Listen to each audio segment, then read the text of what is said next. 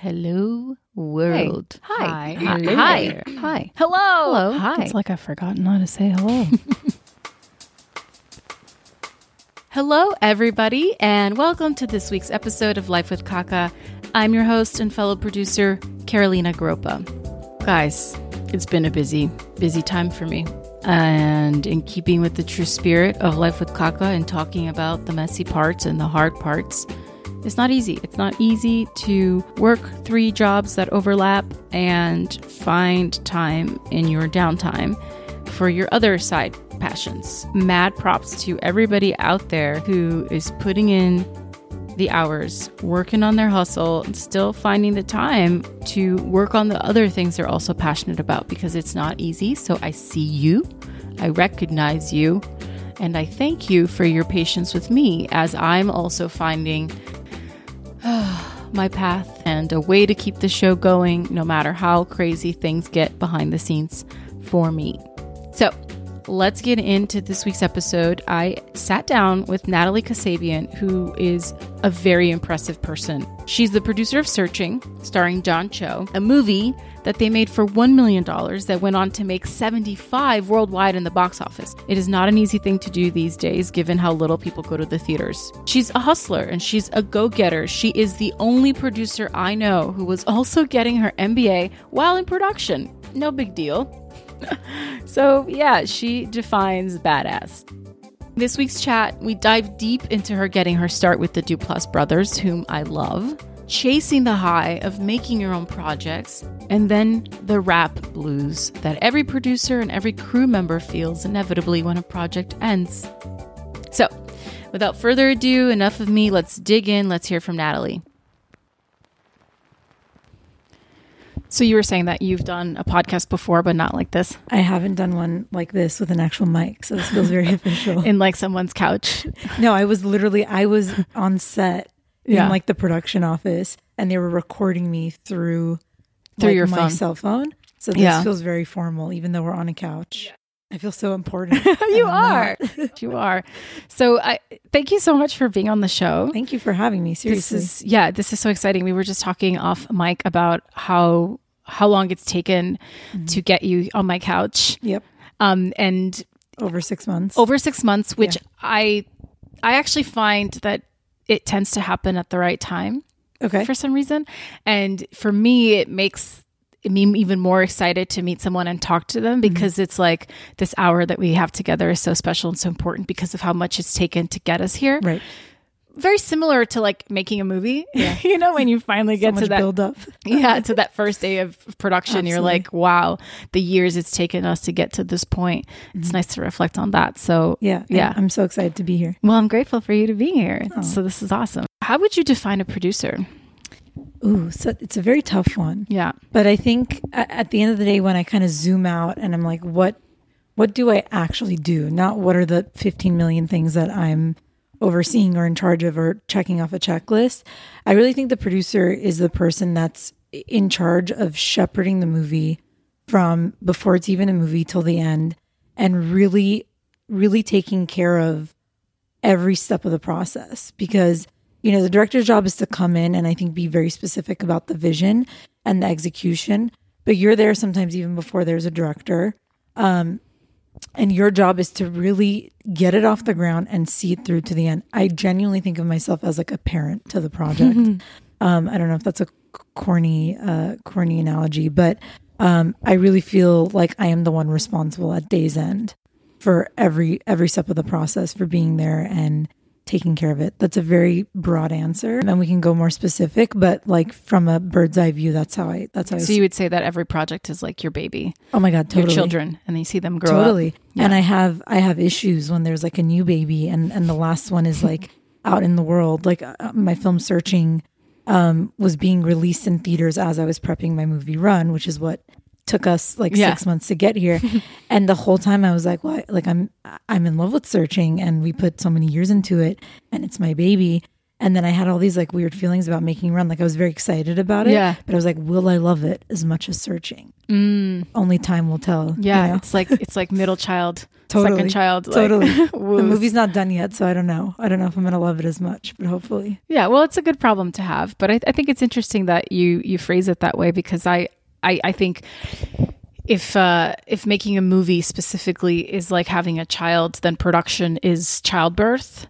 Is Yep. like 9 months of childbirth, no matter how long it 100%. takes. Yep. And it's a trauma, and you get to the other side of it and you're like, never doing that again. That sucked. Literally. I mean, Yeah. I don't know if you've read Shooting to Kill, Christine Yeah. Vachon's book, but Yeah, she yeah. literally says shooting a movie is like childbirth. And if it weren't for the forgetting of the trauma, like no one would ever do it again. Yeah. But you totally forget when it's all over and you're like, well, let's pop out another one. Yeah. But it's painful. It is painful. So talk to me a little bit about your origins and how you stumbled upon this Yeah. crazy world of producing. My origin story. Yeah, your origin story. So I was born and raised in LA. I'm Armenian American. Parents have nothing to do with the film industry. And as crazy as it sounds, I was raised in the Valley in Sherman Oaks. Hollywood felt very far away, even though it's like 6 miles away. And I think it's more because I didn't know anyone in the industry. My dad's a doctor. My mom's a therapist. So very, science brained. And I, at like 10 years old, just had this like inkling that I wanted a camera and I wanted to start making things.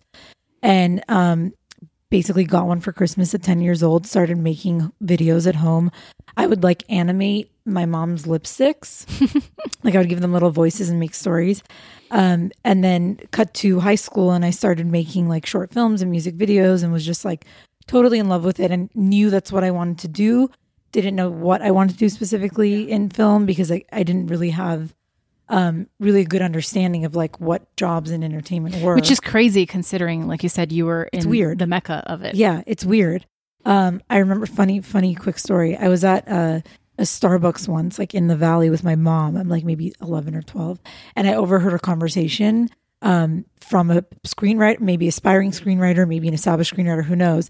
And he was talking about a script. And I was like, Mom, we're in the company of like a Hollywood person, which is like so funny because that's every that's every coffee Starbucks. yeah, every Starbucks coffee in shop. LA. Yeah. But anyways, and I in high school did a media focus program, which is like a 4-year, basically your elective each year was something to do with filmmaking and media. That's cool. And really that's what cemented it for me. And that was the first time I was like, oh, I can make a career out of this and I can go to film school.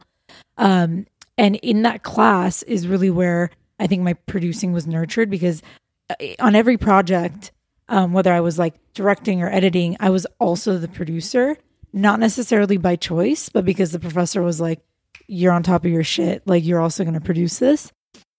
And so I became the de facto producer on every single project in my 4 years. And by the time I got to college, when I applied to USC, I was like, you know what, maybe I shouldn't fight this. And also everyone wants to be a director. So maybe I should try doing the thing that has more, demand. Yeah. So I went to SC for film school. I did critical studies because I had this vision that one day I'd be in this like fancy boardroom and all these, executives would be citing these old school movies and like foreign films. And because I didn't grow up in like a Hollywood family, like I wouldn't know what those movies were. So clearly I have to study crit studies, right? Yeah. That moment has like never happened until this day. And I've been But working when for it 5 does, years. When it does, oh I'm my going to be like, God. I was right. So I did crit studies and really loved it. Really loved like diving into film, old films and film history and all that. And then basically my senior year, I was interning at a production company called City Room Creative. Yeah, they did don't know if they're Jiro Dreams producing, Sushi, right? They did Jiro Dreams Sushi. I didn't know that. That's so funny. Yeah. I know Brandon and a lot of those no guys. way. Yeah. And so they were coming off of Jiro Dreams of Sushi. They were like prepping all these documentaries that they were going to go into production on, and they needed an office PA. And I was like, oh, that's cool. And I'd done development, and I was really like in school trying to just wet my feet into every aspect to figure out, because I knew I wanted to produce, but I really had no idea how to get there. And also had some awareness that there's like 50 different kinds of producers. Yeah. So anyways, I took this internship and was basically assisting the line producer. And it was a really great experience. And basically the day I graduated, he called me, my supervisor, Jeremy, and was like, I realize you're graduating, and that means that we can't employ you anymore for student credit. So I guess I'm going to hire you part-time. Can you start Monday? And I was like, oh my God, this is amazing. Do you realize I'm graduating today? And it was like the best day ever, because I was starting to feel like, what am I going to do? Like, that grace period of I'm looking for a job can only last a couple months. And so I took that job and really got to learn line producing by just working really closely with the line producer. I mean, it was on documentaries, so it's a little bit different, obviously, than scripted content, but it was really cool. He was so transparent with me. He showed me budgets and showed me how he did it in Movie Magic. He let me look at cost reports. He was just really, really transparent, and one of those people that I was grateful for at the time, but looking back now, I'm like, oh wow, not everyone is like that with information, especially with young people. So that was really where I started to learn kind of the basics of production. And then he was going to leave the company, and I decided to apply for a full-time job at another production company called Electric City Entertainment. And they were doing documentaries at the time, but also narrative features, scripted features. And I was like, oh, that might be a cool way for me to segue, into narrative fiction, which is what I really wanted to do. So I took a job as an office PA again on sports documentaries. So my skills kind of aligned very specifically. And really just made an effort to go above and beyond. And within a month, I was bumped up to APOC. And then a month after that, the production coordinator left, so I got to take her position. APOC is assistant production coordinator, so it goes typically office PA, APOC production coordinator, and then depending on how big your team is, you'll have a supervisor above you. Sometimes even an assistant supervisor if it's a very large team, and then from the supervisor, if it's a union show, you'd have your UPM / line producer combo, or just your line producer above your UPM, depending. No, thank you. That's helpful. I realize I'm giving these acronyms. No worries. And so, that was really cool for me, because I was just getting new challenges thrown at me every day and more responsibility. And then one of the founders of the company, Jamie Patrikoff, / producers there, was looking for a new assistant. This is 3 months into me being there. And I had kind of put it out there that I wanted to be a producer one day, a creative producer. That was my goal. And so the VP of the company, Katie McNeil, said, hey, I think you should apply for this. We really like you here. This would be a way for you to, stay and get outside of production. And so, I applied, and it was a crazy application process. I had to read 6 scripts, do all this coverage, make itineraries. It was a really grueling application process. And of course I had to apply while we were shooting. We were doing a cooking show, a branded content cooking show at Starbucks. And so I'm on set working 16-hour days, coming home and trying to do this application packet. It was a crazy time. But then I got the job, honestly, to my surprise, because it was all these CAA assistants coming in. And I was very aware and insecure of the fact that I didn't have any of that agency, formal mailroom training. I had rolled calls literally once at an internship. I still don't know what rolling call means. It's really nerve-wracking. I mean, I get that it's someone calls you and then you put them on hold and then you forward that call. Well, it's you're whoever you're working for, if it's an agent or a producer, Hollywood, especially the older generation, is still very old school in that they pick up the phone for every little thing, which is probably smart because it saves you time rather than sending an email. But everyone's busy, and so half the time they call and they don't get through. So you have, as an assistant, a call log, and it's where you track incoming and outcoming calls and who your boss owes, and messages and all that. And some days you're literally just on the phone all day long, and it feels really scary, especially the first couple times you do it. But anyway, so I took that job, and I did it for about 3 months, and I was pretty miserable. And I think for me, I now look back and I'm why was I so miserable? I think because I came from a production background, I mean, a couple months of it, but a production background where I was used to making things all the time and working really long hours and craziness.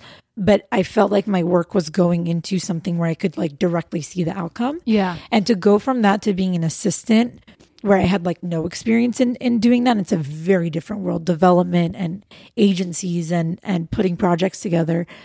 it felt like after 3 months, I was like, what have I actually, like, I haven't actually like produced anything. Like I can't point to anything that I've like, contributed to. Which is interesting that the amount of like hoops you had to jump through just to get that job when all you were doing, at least in the beginning, I'm sure eventually you would have grown into that, was something very passive in a way, right? From your perspective, exactly. Like from the perspective of the person doing it. I'm sure it's helpful to the bigger. So helpful. And I think that's part of the problem is too, because I was young and I hadn't done it before and I didn't necessarily have an understanding of like how my position as an assistant at a small company where you have a producer who's like very active and has a bunch of projects in various stages. I always felt like, oh, but I'm like just an assistant, but yet there's all this responsibility, but I didn't quite understand. I think I was just quite green, honestly, and didn't understand it and felt a little bit frustrated by some of the work. And so I quit after 3 months. And a lot of people around me, wise people, mentors and friends were like, don't quit. Like people wanted that job. And I was like, I can't do it though. Like I was very unhappy. So what was that time like? I mean, the 3 months was honestly pretty dark. Like I was really unhappy. And I can't remember being that unhappy like ever. And I literally was like, I was taking his dog home one day and I'm like quite afraid of dogs. And the dog was like acting up in my car. And I realized because he had to go to the restroom and like I finally took him out of the car and he did his business. And then I'm like getting ready to leave. And I literally looked down and I had stepped in the dog's poop. And I was like, okay, this is that moment where like the universe is telling me I'm going to quit. That is a wonderful story for It Life was a with movie Kaka. moment. Oh my God. Oh my God. I didn't even realize That's it. Literally, perfect. I literally stepped in shit and I was like, I need to make a change.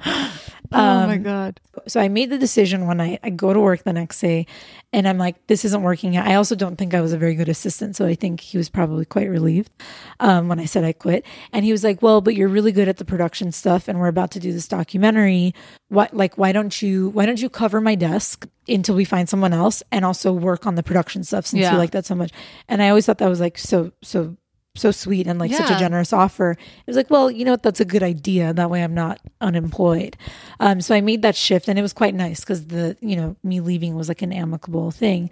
So I started to do production stuff again. And in the meantime, started networking, or not even networking, just reconnecting with people from USC and a bunch of people were, fresh out of school and had shorts they wanted to make. And so I just started like hanging out with people that wanted and needed a producer and couldn't really afford to pay one. And I was like, you know what? I'm still kind of working this job. I'm going to be leaving soon. So I can start working on your projects. I don't need to get paid. I can afford to do this for free because I'm like saving up this money here. And so it actually wasn't that scary ultimately because I kind of created a smooth transition for myself. But what was scary was, how do I go from like making shorts to actually forging that into a career? And I think that was there was like a moment there after I made a couple things where I was like, okay, what now? And so how did you do that? The timing of it all is kind of a blur, but basically I did this short called Join the Club with a filmmaker that my now fiance / sometimes Sev, Sev. Yes, I know Sev. Sometimes producing partner. Sometimes work partner, always life partner. I read that in one of your interviews. I was like, that's so cute. I love it. Oh, thank you. He introduced me to this filmmaker, Eva Vives, so Sev knew her husband, who's also a filmmaker because they both taught at USC. And anyway, she'd written a short film and needed it like a young, hustling producer to come in and produce it. It was like a no budget short film, couple grand. And I met her and I really loved the short. It was about a female novelist who is in a therapy session and she's contending with, do I join this women's writers group that I've been invited to or not? Because she's having all these like feminist feelings, but also like anti-feminist thoughts at the same time. And it was really funny, really relatable. And I loved the short and I met with her and we clicked right away. Yeah. And I was like, I want to jump in. I'm literally quitting my job. Like I have a month left. And she was like, okay, great. So we leave that coffee. She calls me like 2 weeks later. I'm literally like on my last week. And she's like, I want to hire you. Let's do this. Let's get started. And I was like, that sounds great. But I'm leaving town because at the same time, Sev had called me from Savannah, Georgia, where he was producing an indie movie called The Intervention, and was like, his UPM was kind of I mean, they were under a lot of pressure, but I think she was like struggling. It was a really small movie and there was like a lot of pressure on everyone. And he was like, I need you to fly out like day 2 of production. Like, I really need backup. And I was like, well, the timing kind of works out because I'm leaving this job so I can come do that. There's a paycheck, you know, that'll tie me over. And so everything kind of like happened at once. I'm like leaving. Eva calls me and is like, I want to hire you. And Seb's like, I need your help. So basically did what a lot of producers do. I said yes to everything. Because I was like, I will figure out a way to make it all happen. So I basically flew out to Savannah, Georgia. I'm like UPMing this movie. It's like a 3-week shoot. We're like, and had you UPM'd something like that before? Not officially on paper, but actually my credit came after because he was like, just come out. I don't even know specifically what you're going to do. And then him and one of the EPs basically like decided what credit to give me. But he was just like, I just need help. I just need someone who knows production.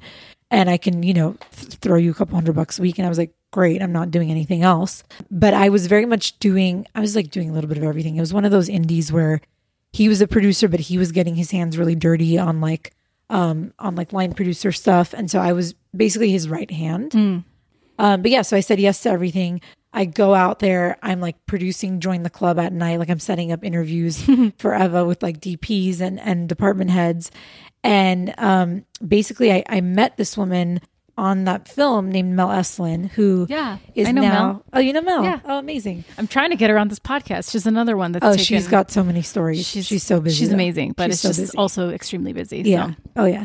So that's where I met Mel, and she at the time was just signing on to kind of run the Duplass brothers. They'd signed this like 5-picture deal with Netflix in the Orchard, and she was like, she basically met me and was like, who are you? And thank you for like coming and helping. And like, you know, I remember a lot of, I was really helpful in like lifting the crew morale because everything kind of, there was a lot of shit that hadn't been done yet when I got there, just because it was a small movie and by nature of it. And she was quite grateful to me. And she was like, when we get back to LA, let's sit down and talk. I want to hear like what you want to do. Yeah. And so I told her, you know, I want to be a producer. I'm like down to do anything. Like I'm down to really get my hands dirty. You know, and she was like, well, I have a bunch of movies coming up. I'm just going to like call you when something pans out. And cut to like, I think a couple months later, she called me and was like, we have this film called Rainbow Time that Duplass is like coming into and taking over. They've already shot some, but we're going to go and like script, like five days of additional shoot and come in and basically execute that shoot. She's like, it's basically like a short film. It's like 5 days. Come in, plan that, like basically line produce that. And then maybe you can oversee it in post and, you know, we'll see what we need from you. And basically it kept growing. It was like, okay, I'm going to stay on through post and I'm going to do all this stuff. And she's like, you know what, I'm going to give you a co-producer credit. And that's amazing. It was huge because I was like, that doesn't happen. You know, usually it's like associate producer. And she was always very generous with opportunities and credits and all that. And that was just basically the start of like 2 years of working with Mel and Mark and Jay on I did 3 films with them and then worked on some of they started a branded like short form company called Donut. And I worked with Donut for a couple months. And that was really, when I look back at it, I really think it was like my grad school in filmmaking because I learned how to produce by getting thrown into it. Yes. I mean, that's the most sort of common through line in the many interviews I've done so far is that, you know, a lot of the producers I speak to say somebody will come to them, want to be mentored or want to learn. And it's just one of those jobs, one of those career choices that you can't learn by watching someone. You have to just be thrown into the fire and do it and figure it out and fall on your face and make mistakes. Hopefully they don't cost too much or you know, or have too much of a side effect on anything. But that's really the only way you learn what producing means and 100%. what kind of producer you are going to be in that process. You know? 100%. I learned so much about myself, how I work, how much I can take on. Yeah. Somewhere in all this, I decided to go back to grad school and get an MBA because I think I'm just one of those people that likes to be incredibly busy. And I think I work well when I'm got more on my plate.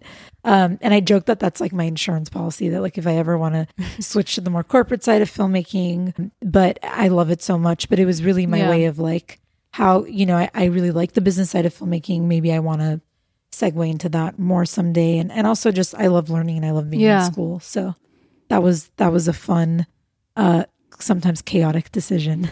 So being so busy and juggling so much, how do you find time for self-care and for your relationships and sort of that yin yang of life? You know, ironically, there was a moment, like, I think I was shooting a movie called Duck Butter with the Duplass brothers. Don't Google what that is if you don't know what it is.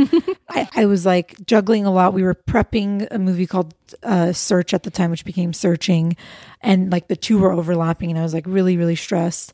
And I was also trying to make a movie happen called All About Nina that with the filmmaker that did Join the Club. And I think my moment of like self-care was, what is the project that like I really want to put my heart and soul into? And you know, I love everything that I did with the Duplass brothers. I truly do. But there was a moment where I was like, oh, I'm like getting these projects because I'm in this world, and I'm really lucky and I'm really grateful for that. But I'm now having this itch to like tell the stories that like resonate with me, you know, more. And I made a decision to you know, really commit myself to All About Nina. I can't remember what phase we were in at this point, but I was like, I'm going to get that movie off the ground because it's something that like I was there from day one. I was there with the filmmaker when we made the short.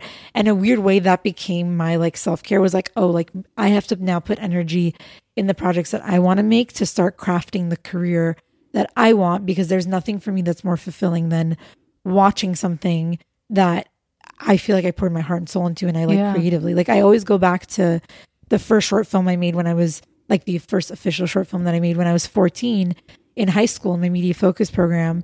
It was called Angel in Disguise. Very like silly plot, but I remember we screened it at our like showcase at the end of the year, and I literally was like, oh, this is the high that I'm going to chase for the rest of my life. Like I knew, I was like, nothing is going to come, like I'm going to be chasing that feeling. And so there was a moment like doing all these like Duplass projects and like music videos and like just, you know, getting all these little projects off the ground where I was like, I got to start doing things that like I really like creatively to get that feeling again. And in a weird way that became my self-care because I was like, I'm going to do what fulfills me. Well, so then how do you manage and get through the times when there's so much work and stress that goes into what becomes the very short-lived moments where you get to feel that high?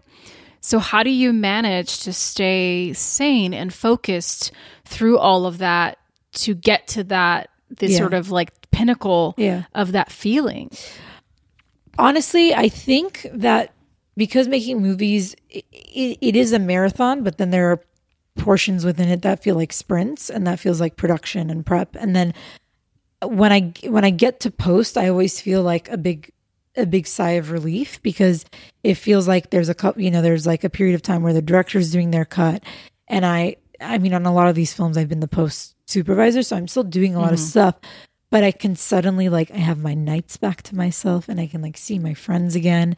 And I think I've now just learned that like you're going to be really busy for like months at a time, but that there is a relief, like there really is. And yeah, a lot of the times you're then prepping the next thing, but I'm now at a place where like I feel really grateful, because after Searching, it just really opened up a lot of doors. And you know, the movie, we made it for less than $1 million, and it went on to gross 75 worldwide, and suddenly people were like, what are Seven and Niche writing next? And you know, the three of us are a team, and so I feel really lucky in that I can slow down a little bit now and focus on less projects a year. And I think the self-care just happens when you're done shooting, and you're just like, you know, I'm in post and developing, and so it's like I'm not working 16 hours a day. I mean, I'm up early and I don't stop working till late at night, but like I can be on the couch at night, you know, with a glass of wine and have Big Little Lies on in the background. So I think it just becomes a lifestyle that you get used to. I don't know if I'm really answering the question, but no, I mean, maybe there isn't an answer. It's more of just like, it's always changing. It feels like it's a constantly sort of fluid thing. And I find that the kinds of people that are attracted to this lifestyle, it's regardless of where you land in that pathway, like there is a very interesting personality trait that I have found that is very common among, you know, I think and so I think it's people who are not, they sort of live for those highs and lows, and they're not really content in the stasis of life. They like that constant sort of the up and down of it. Totally. There is, I think, the downside of dealing with that. Absolutely. It does burn people out. It does. You know, and it does become sort of overwhelming, I think, especially when you freelance, which I know you still do. Freelance, you still do. Yeah. So I'm sure you can speak to that. Just the ups and downs of being so busy for 6 months that you don't even have time for your friends or anybody in your life to even buy toilet paper or even record a podcast. But then you have so much free time that you're like, oh, when's the next job? And even if you are overseeing other parts of different projects, like you said, it doesn't require all of you. And it's such a distant, so that constant highs and thing, lows, it's really challenging. I've been freelancing for a long time. Ever since I started in this business, I didn't go the agent route. I never was an assistant to anybody. I just kind of did my own thing. And so I still struggle very much with that. With that pendulum swing and finding ways to occupy myself and feel like feel productive. Well, productive in that, my self-worth isn't defined by whether or not I'm working. You're on a job. And that's really challenging. I mean, do you struggle with that as well? I do. And I found, honestly, the first time it happened was recently, I think right after we wrapped Run, because I finished grad school right before we left to shoot Run. And so I was like at the pinnacle of like my craziness. I'm like turning in my thesis project and I'm like getting on a plane to go scout. And it was truly like I'm not sleeping around the clock kind of thing. And then, I always feel a little bit depressed, honestly, when I wrap a production because, and it took me a couple times to realize that like why it was happening. Cause you go from being with a little family, hopefully, like in the best of productions, you become a family and you're around people all day long. You're like eating your meals with like 100 people every single day. And you just sleep at home. You wake up and you're just surrounded by people and you're like stimulated all day long. And then you wrap and you're like home and it's really fucking quiet. And you're like, where is everyone? And I always feel a little bit like, and I'm such a loner and I'm such an introvert that the first time this happened, I was like, why do I feel sad? Like I like being home alone. But I think it's because you go from being around so many people and so stimulated. But after Run, I was like, and I still had, don't get me wrong, like I have projects I'm developing. I'm, obviously overseeing Run, but this was like in the director's cut period. And I was like, oh, I have a lot of time. Like, do I do this? Do I do that? Is there something wrong with me? Because I'm not on set. Like, why am I not on set? So I did struggle with that a little bit after this movie. But the way now I'm just like, well, this isn't going to last very long. So I've become like, I'm going to wake up. I'm going to read a script every day. I'm going to make sure I'm like networking and meeting someone. I'm going to, make sure the projects I'm developing stay very much on track because I'm trying to hit benchmarks. And so I've learned how to like get myself out of that rut. And that's just by being busy, even if it's not on one specific job. But it's a real thing. And no one tells you when you wrap a production, you're going to feel a little bit lonely. Yeah. It's like a postpartum depression, honestly, to stay on the childbirth metaphor. Yeah. And no disrespect to women who obviously have suffered from real postpartum depression. And I don't have children of my own, so I can't speak to any of these things as real experiences. But you go from hundreds of people a day, especially as a producer, not just, being with them, but needing something from you all the time, every day, to nothing, to no emails, to no fires. And once you get used to that new form of life, you kind of get into that wavelength. And when that ends, you're like, oh, like, what is this? And on Sylvie, which is a feature I was on that I just wrapped in May, I was talking to one of our lead actors who's also the producer, Namdi, and he was saying that the feeling is emptiness because you've been filled for so much with so many people and things, whether it's good or bad or the stresses of it. You're just filled with emotion at all times. It's so true. And things, and people and all of that. And then you go from that to like your tank just goes all the way to low and you're like, what? And it's so funny because when you're in production, there's nothing you look forward to more than wrap. And then it comes and you're like, oh, I miss production. That's why I think that we're like weirdos and crazy people because we put ourselves through it. We put ourselves through it. And the production aspect of making something, which is very important, obviously, is a trauma in many ways. You know, even if it's a good team of people, you're working everybody and yourself to the brink because that's what's required. For sure. You know, you take, so sometimes it's years before you get to that precious part of the 30 days, 45 days, however much time you have to literally create the thing you've been talking. You've been talking about. So everybody's operating on such high. So it's really tricky to go from that to the sort of downswing of that. But I feel like there should be like a support group. I was just going to say that for producers or anyone to just come rap support group, you know, to come and commiserate and just, because it takes like, usually for me, it's about 2 weeks, but similar to what you said, now at least I know that that's going to happen. So I have ways of prepared, dealing with it. But in the beginning, you're like... But I'm so happy that you're even like talking about, because I've literally never heard a producer say, and maybe, you know, maybe it's because the producers who get, you know, any kind of like publicity are operating at, you know, the top of their game, and they're probably just so busy they maybe don't have that. But I think especially in the independent world and the freelance world, it's a real thing. Well, and I think that the producers who are sort of more well-known aren't necessarily the producers who are on the ground running production day to day. They'll come to visit set for an hour and then leave, you know, and be home for dinner with their children. At least that's the impression sometimes one can have.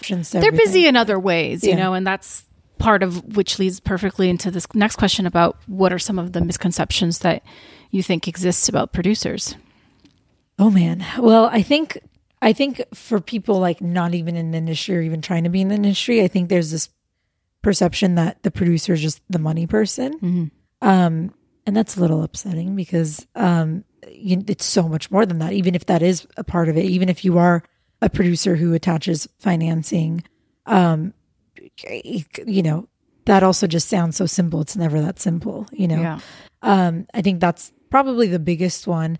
And then I think the other one is that producers aren't creative, that they're just like a logistics, you know, like a drill sergeant.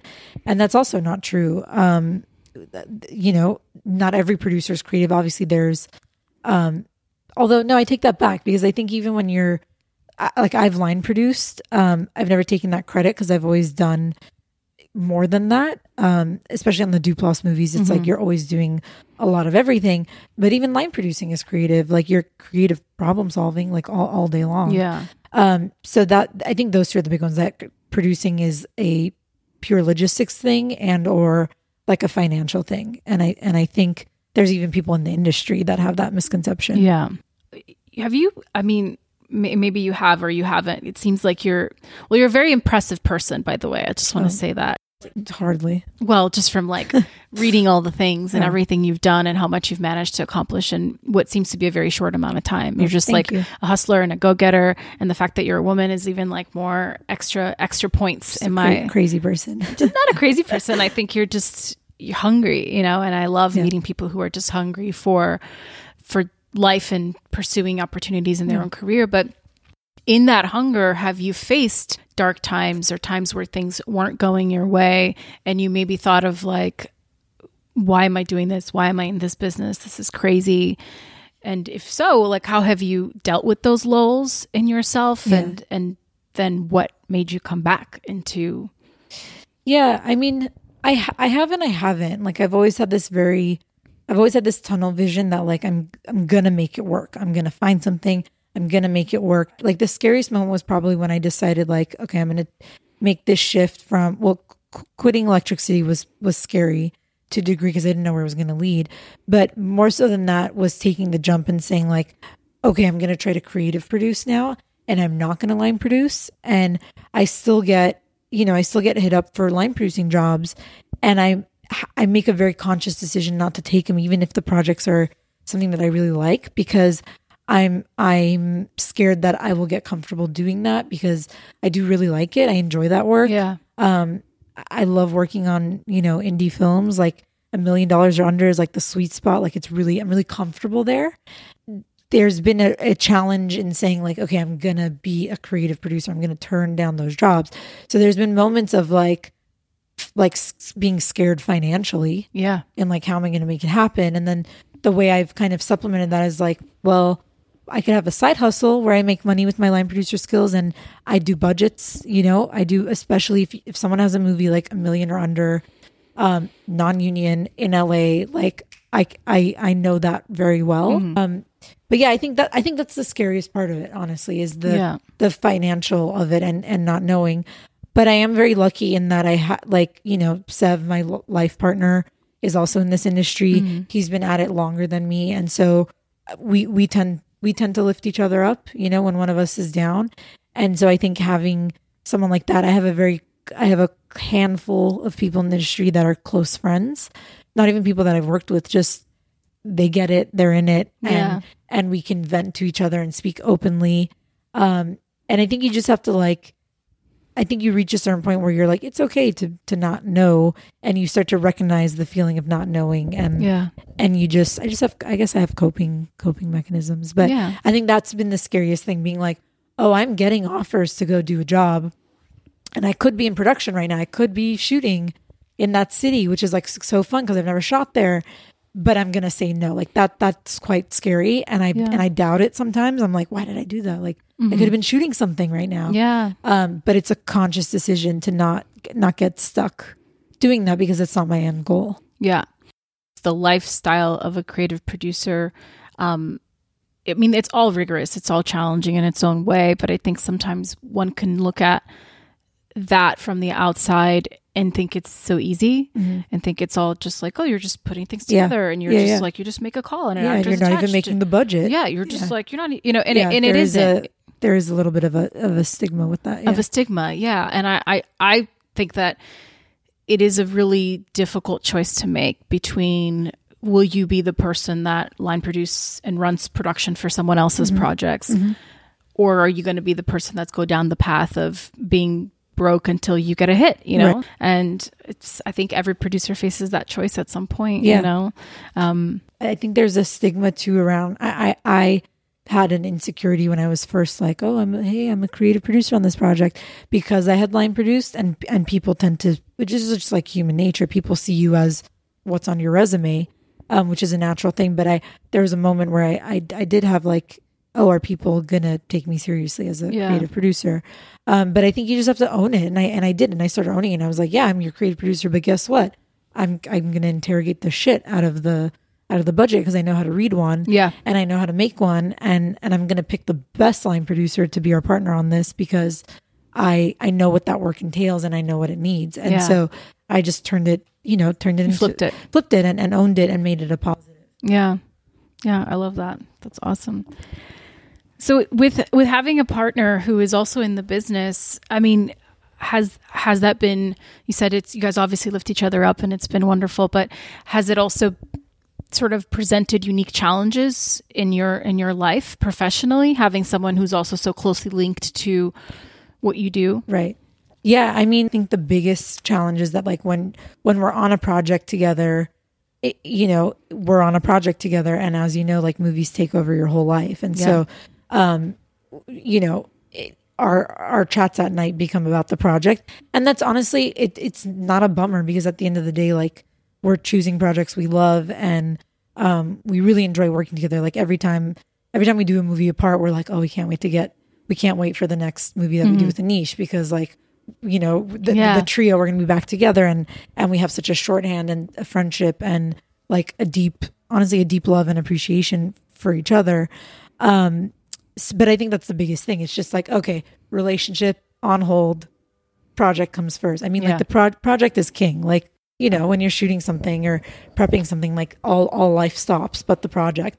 But again, it's one of those things that it's like, we know it's coming, or we just know how to balance. It's like, if we're not shooting, we really, take advantage of that time and make sure to spend time together. Yeah. And be more of a couple than, exactly. Than producing partners. Turn the work off. I love and have that. fun. What do you think creates career longevity in this business? I mean, I think that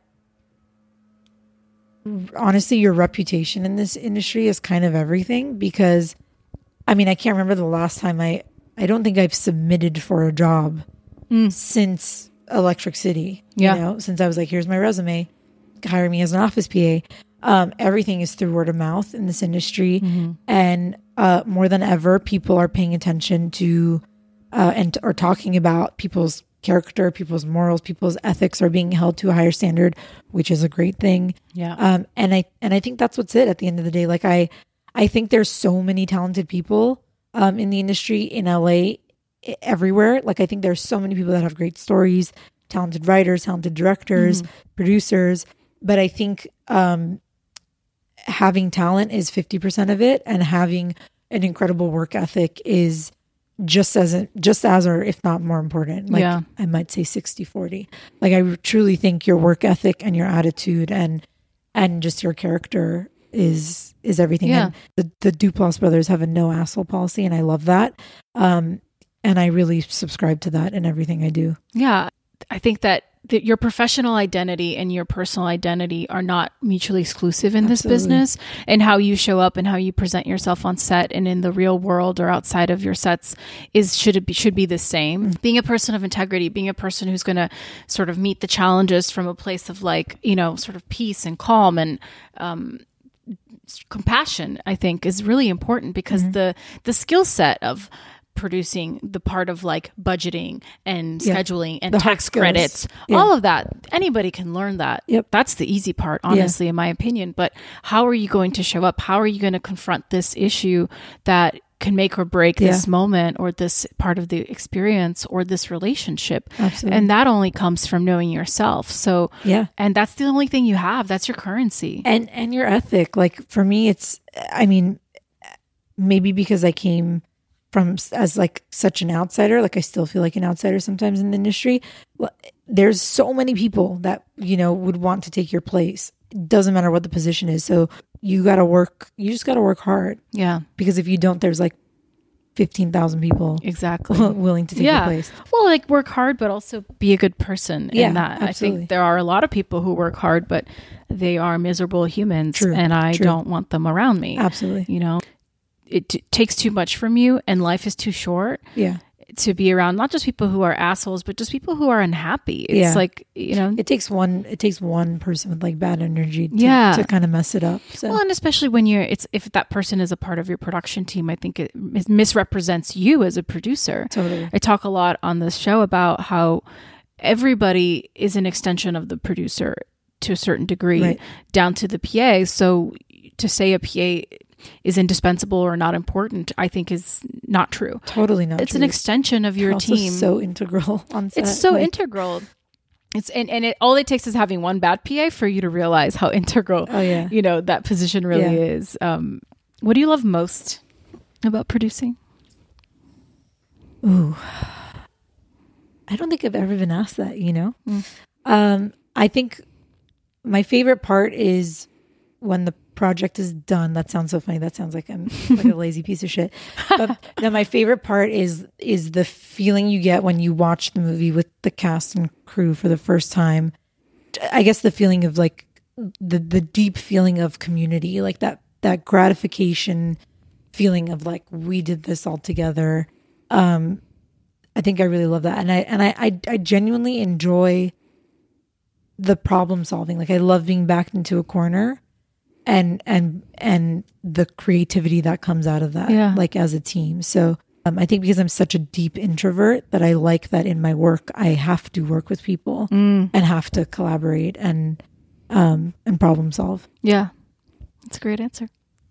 I like it. I try. No, I don't like fluffy answers. I hope I'm I giving concrete. I think so. I hope the listeners are also getting a lot out of this, which is the goal is to really, like I was telling you off mic, is there's a lot of interviews and there's a lot of things that you can see on social media or but to me it's still somehow feels like a facade sometimes of the experience, not of yourself by any means, but of the experience, of the realities of the lifestyle, of what it takes, of the sacrifices that are made. Sure. Like Malcolm Gladwell says in Outliers, to just the 10,000 hours and you're seeing the 30 minutes of those 10,000 hours on Instagram when you go to a movie premiere. Oh my God. My favorite thing on that note, my mom came to visit set of Run, which is the project I'm currently working on that we made with Lionsgate, and we shot in Winnipeg, Canada, which is an interesting place. Amazing people, very cold place though.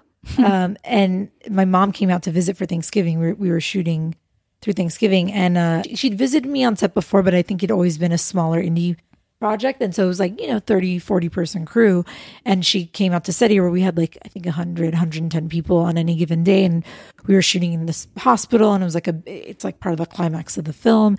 And she was just like looking around. She was like, oh my God, it like takes so much. And afterwards she was like, now that I've seen what goes into it, I feel like the fact that we pay $15 to see a movie is such a good deal. She's like, there's so much that goes into it. And it was really cute because like the feeling of like the machine. And I was like, oh, that's really interesting. I've never heard someone like give that opinion. And maybe it's because this is with everything, like you don't see what goes into things. And so, we're just used to like consuming, and not just movies, like everything. Everything. Yeah. My perspective on one of the biggest misconceptions is that producers have all the answers all the time. And the truth is 50,000 phone calls a day. We don't have the answers, but we find the answers. Exactly. We go until the ends of the earth to find the answer, whatever that answer may be. I mean, even creatively, I don't like filmmakers who are so precious about their work that they're not open to feedback.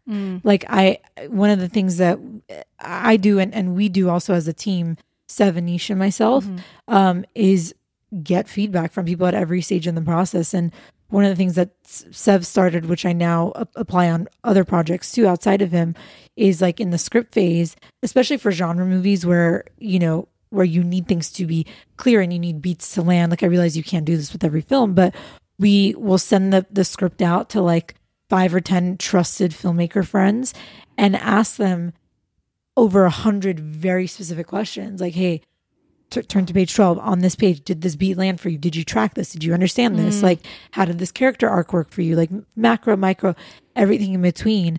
And I see that as a large part of my job as a producer, to be like, yes, filmmaker, like that sounds great. I like that works for me, but like, let's see if it works for the audience. And, right. And, so even creatively, I think there's a perception that like a director knows best, or the writer knows best, or the producer knows best. It's like, no, like it's a collaborative art form, and it's meant to be enjoyed by hopefully like hordes and hordes of people. Right. I don't subscribe to the idea that like one person knows what's best every step of the way. Yeah. And I think the best filmmakers that I have worked with are the ones that that know what they want very specifically and communicate that to everyone, but at the same time ask people what they think and are open to suggestions and want to hear crazy ideas, because they realize that sometimes it's best idea wins, basically. Yes. And I love that. And that's one of the reasons I love working with Anish, and the three of us as a team. We really it's like best idea wins. Yeah. Britt Marling, I've listened to an interview with her recently where she talked about that one of her goals with the OA and what she's been doing is to sort of demystify this image that we have of the solo creative genius, that all of this just comes from the brain of one person, and it's just like the director, the auteur, where it's really a collaboration. Even at the script phase, it's just insane the amount of people that you even don't see, like aside from the 100 people on set when you walk up, and it's so impressive. Totally. And it's truly one of the most unique art forms, I think, that we have, way, especially. And the power of storytelling. And it gets me like very excited, because it's so special. And I think we're so blessed and so fortunate to do what we get to do. Mm-hmm. And my hope is that people who are listening to this feel inspired by these conversations and have a little bit more insight into what we do and everything that goes into it. You see, especially when you see a creative producer at Monitor just on email, and you, the crew person, can think, oh, they're just sitting around not doing anything. I think that's on the producer too, though, like, because if you've made an effort, I think, to get to know, obviously you can't have a deep, intimate relationship with every crew member, but make an effort to get to know people and say hello, and then I think they won't have that impression, Yeah, when I was coming up, I had a really cool experience where I got to shadow a producer throughout an entire feature film. I didn't get paid. I didn't have a position. I ended up That's getting awesome, though. I ended up getting like a credit as like an assistant to the producer, but I didn't actually do that. Right. I just basically was this butterfly on set, and I just hung out with all the department heads, and I hung out with the grips, and I was like, okay, what what is this? Yeah. How do you do this? And what is the thing that you hate most about your producer? Like, what is the thing that like is the conflict for you? Should like a tell-all. I should, right? But it was just interesting to hear their answers. And a lot of it was feeling like their job is misunderstood, feeling like they're not an important part of that process. Yeah. And it's like, at the end of the day, everybody wants the same thing. Wants the same thing, right? It's so funny. It wants to be heard. And I think no one gets into film because their dream is to be an electrician. Right. Right? Like, everybody gets into the film business or to this business because they love stories. Yeah. And then they want to find make the thing. They want to make the thing, and then they find, oh, I want to make the thing, but I don't want to run a department, or I don't have the skills to be a technical whatever. Sure. I like doing this. This is where my skill set fits in. And it's a much needed position. And so it's everybody is a part of that machine. Everyone is a collaborator in a different way. Yeah. And it was a really sort of... That's really interesting. Yeah, wonderful way to see that and to realize, oh, the perception that others have of this person who holds this title that is so coveted, it is so silly, because we're all... There is a hierarchy, of course, because that's life. You need that. But we're all in the boat together, and we're all here to make this thing. We all have the same goal. And that was a really wonderful lesson to learn when I was very young, sort of starting I love that out. you asked that. I still remember some of those conversations, and people were so generous, with their time and with the information that they would share. People tend to be on sets. Like people like sharing. So for anyone listening who looks at your career that you're building from the outside and says, I think I want that. I want to do that, what Natalie is doing. What advice do you have for those people? I would honestly say learn a practical skill, because I would never have been given the opportunity to work on Searching, for example, which is, I think, the movie that there's like before Searching and after Searching for me in my career. And I would have never been asked to work on that movie if I didn't have the skills of a line producer. I very much did those jobs on that movie, but was invited to do more once I kind of showed creative promise, and especially in the edit. But I would have never have been given an opportunity to be like, hey, come be a capital P producer, with no, yes, you might have a creative mind, but I really had nothing to show that, on paper. Yeah. And so I think my advice for honestly anyone trying to do anything in film is like, learn a skill, like this is an industry. It's a collaboration of people who have different crafts that come together. And mine just happened to be understanding how the numbers and the logistics worked and being the logistic captain.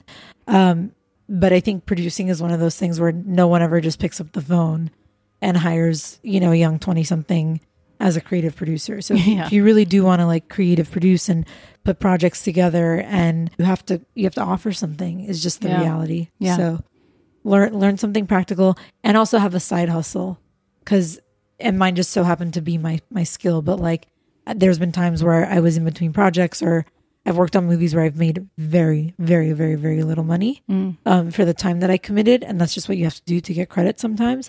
But my being able to budget kind of carried me over, because I can make a couple grand doing that. Yeah. And it's like a week's worth of work. So side hustle and come into this with a practical skill. Awesome. I mean, I know you're still at the very infancy of your career, so I'm very excited to see what is all next for you. Thank you. But back at you. Thank you. But what would you say today? And this answer will probably change. Yeah. What do you think and hope will be your career legacy? Wow. The Star Wars franchise. Just kidding. The remake. The Kathleen reboot. Kennedy, I'm coming for you. No, I'm totally kidding. I don't know in terms of projects what I would want my legacy to be, but I hope when I'm in the grave, hopefully at a very old age, that people remember me as a compassionate and kind producer and say, wow, we had a really good experience working with her. Yeah. Like, despite all the credits, I genuinely hope that I'm remembered for giving people a pleasant experience, and a memorable one. Yeah.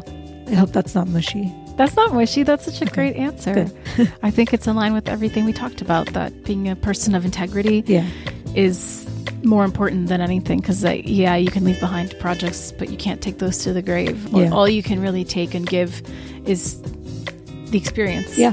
the thing. And hopefully when you're leading the troops, you can be a person of integrity and compassion and make it the best version of that process possible. So Exactly. yeah. Well said.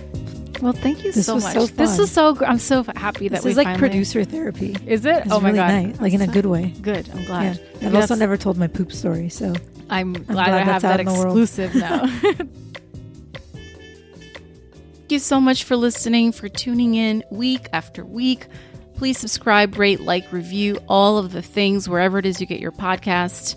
I can't wait to hear what you thought of this week's episode. Natalie has some incredible things to say, so much insight. Working with your fiance. Oh my gosh, just amazing. Go see Searching if you haven't seen it. It's available on all the streaming platforms. Very cool, unique movie. And then let me know what you think. So thank you so much for tuning in, and I'll see you next week.